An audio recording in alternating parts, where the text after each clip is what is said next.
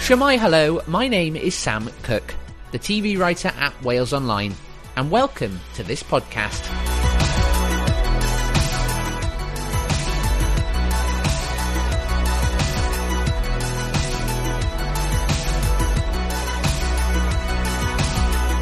In this episode, we'll be putting comedian, actor and presenter Jack Whitehall in the spotlight.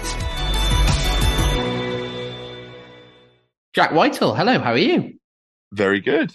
You're back on the road with Settle Down, so how's it going so far?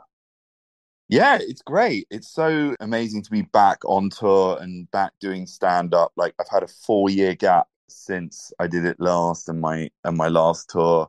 And I got to the end of it and I was like, oh God, I absolutely hate the sound of my own voice. I'm never going to do that again. I think I even accidentally said it on a podcast. And then there was a news story that I'd quit stand-up. I was like, oh dear, I think I maybe said that in the heat of the moment. As the time went by, I was like, oh God, I miss this so much. And I started doing some sort of stand-up gigs. And then before I knew it, I had an hour's material. And now I'm back on the road and absolutely loving it again. And I suppose with that, now it's been 4 years, does that add a little bit of extra pressure this time round? Yeah, I mean, there's definitely always a little bit of pressure when you're going on tour and, you haven't been doing it for a while. Like, you get so rusty so quickly. But I think what's been great about this tour is that I've actually probably had more kind of like warm-ups and like club gigs and more of a run up to it than I've ever had for a tour, because I've had a longer gap in between it and the last one. And I really, started writing this material about over a year ago. So it feels like I've had way more time to prep it than I've ever had. And I'm feeling really good about like kind of the shape of it right now. When you write new material, do you test it on other people beforehand, or is it purely kind of like, do you just go in the moment? Yeah. No. I always do that. I have a process of like, the first thing will be thinking of the funny thing, writing it down in the notes of your phone. And then before you go and try it out on stage, there's like social situations where I will try at some point to just weave it into conversation. The problem is, the longer you know people, the longer you've had them in your life, the more likely they are to call you out on that. And there's nothing worse than being called out on trying a bit on someone in real life. And so that's why I have to keep like finding new friends, because the old friends can tell when I'm doing it. And I never want to have that situation where they're like, you were just trying a bit out on me. I was like, no, that was just a thought that came into my head. So I definitely like to road test it with real people before I get up on stage and just like put it out into the world completely untested. If something doesn't necessarily work, do you have people tell you that to your face, or are people quite kind of polite? Yeah, I mean, there's definitely been quite a lot of instances of me trying out a bit on my girlfriend and her just like looking back at me blankly and going, I don't get it. So she can be somewhat of a tough crowd. My dad also famously has, I believe, what's called a resting bitch face. So he has never been a great person to trial material in front of. So yeah, there are certain people that I'm a little bit warier of trying the material with, and then there are other people that I know will laugh at anything, who are also not as good because they'll give you a false sense of how good it is.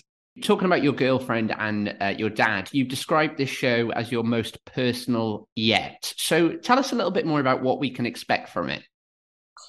Yeah, so it's basically just a reflection of where I'm at in my life right now. Since I toured last, a lot of life has happened.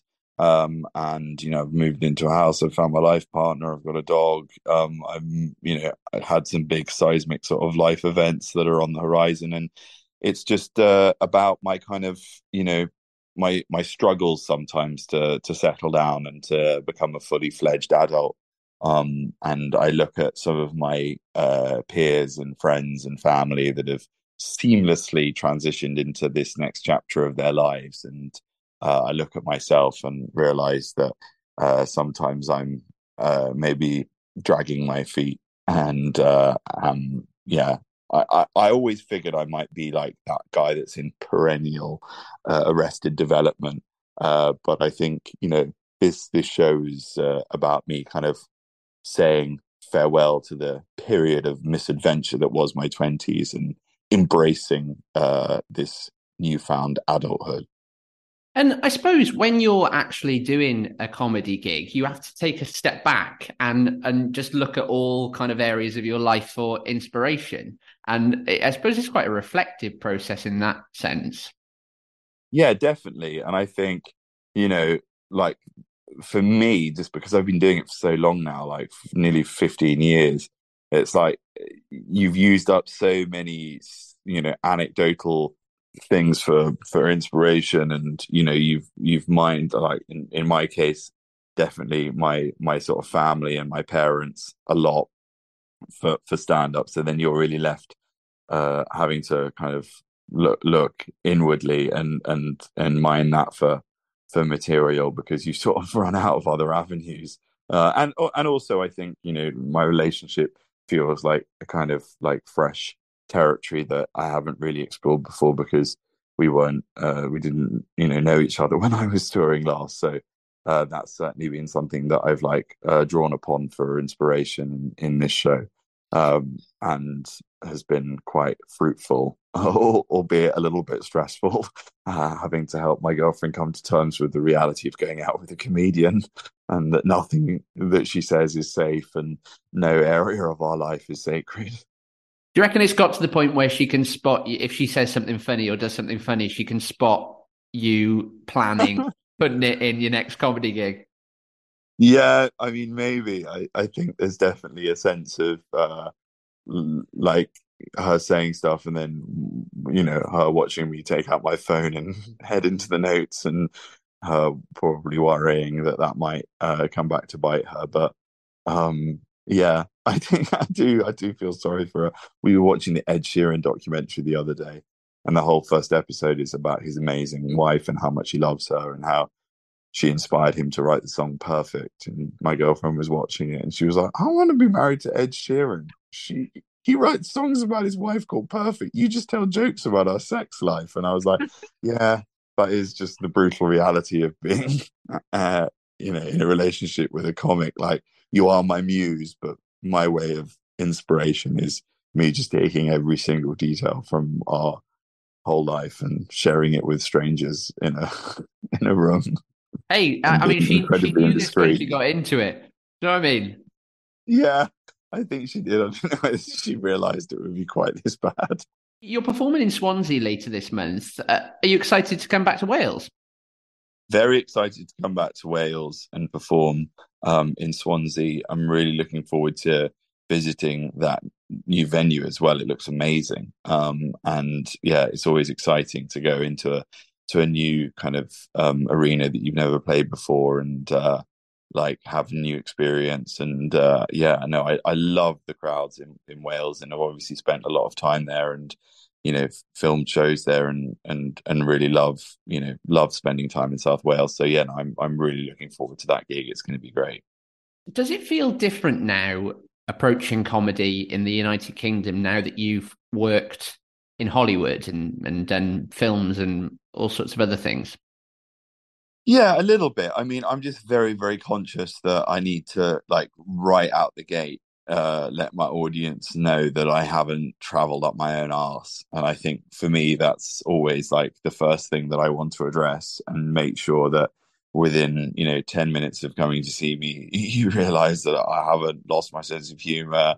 And, the first like stories that I'll be telling on stage are all about like self-flagellation, shoving my face down into the dirt. And I think I like telling stories of me putting my foot in it and embarrassing myself, and just basically just reminding people of what a tit I am. And I think that's the way it should be.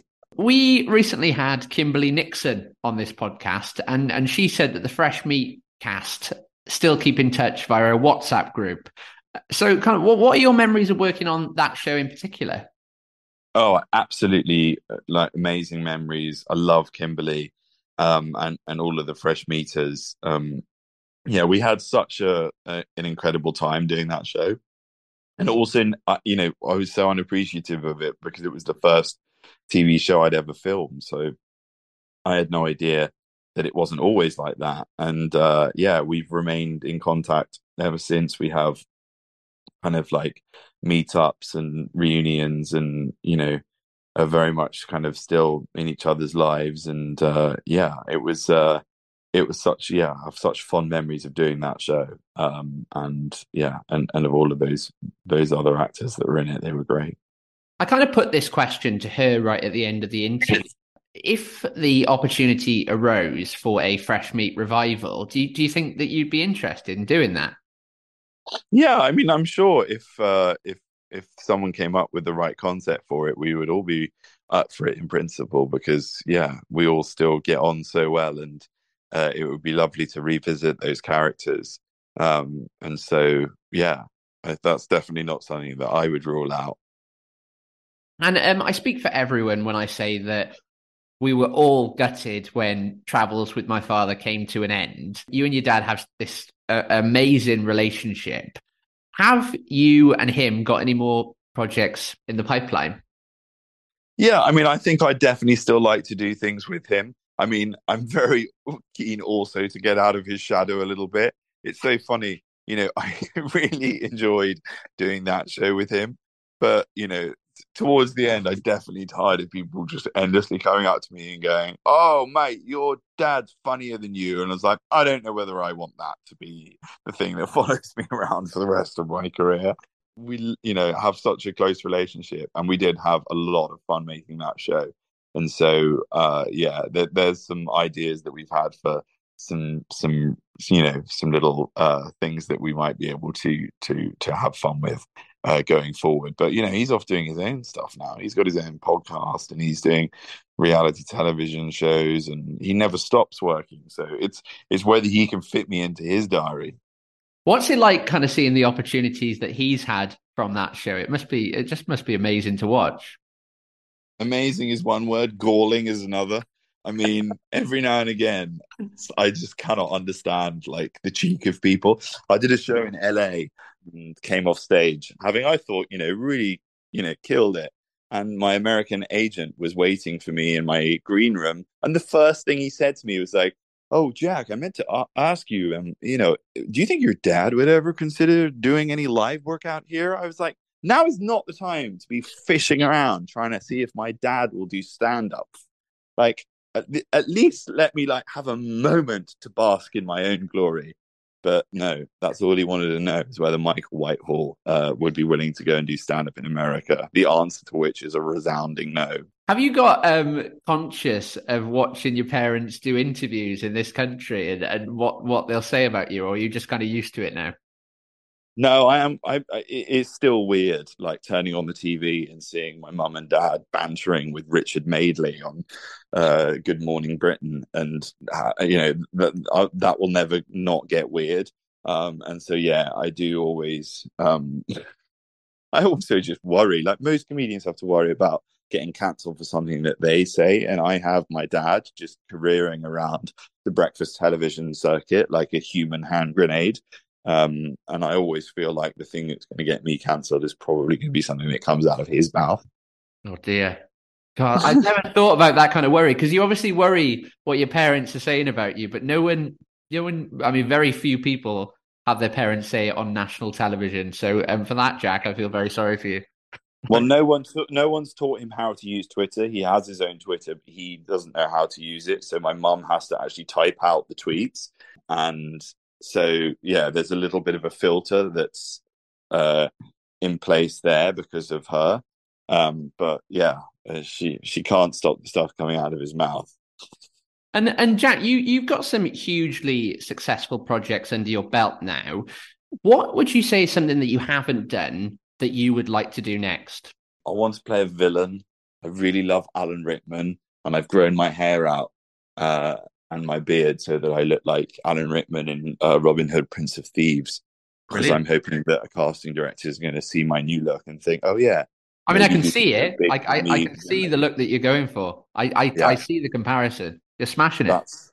I want to just, yeah, be the bad guy in a slightly camp, over the top action film and just chew the hell out of that scenery.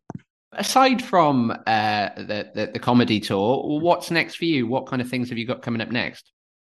I've got this movie called Robots, which is coming out in the summer, and then also a series on Apple called The After Party, which I shot last year, which is a murder mystery show on Apple TV. Brilliant. Well, Jack, I wish you all the best on the comedy tour. Pob luck, as we say here in Wales. And thank you very much for having a chat with me. Diolch yn fawr. Amazing. Thanks so much, Sam. We hope you've enjoyed this episode of In the Spotlight. For more TV and showbiz news, subscribe to our newsletter on walesonline.co.uk. Thank you for listening and stay tuned for future episodes.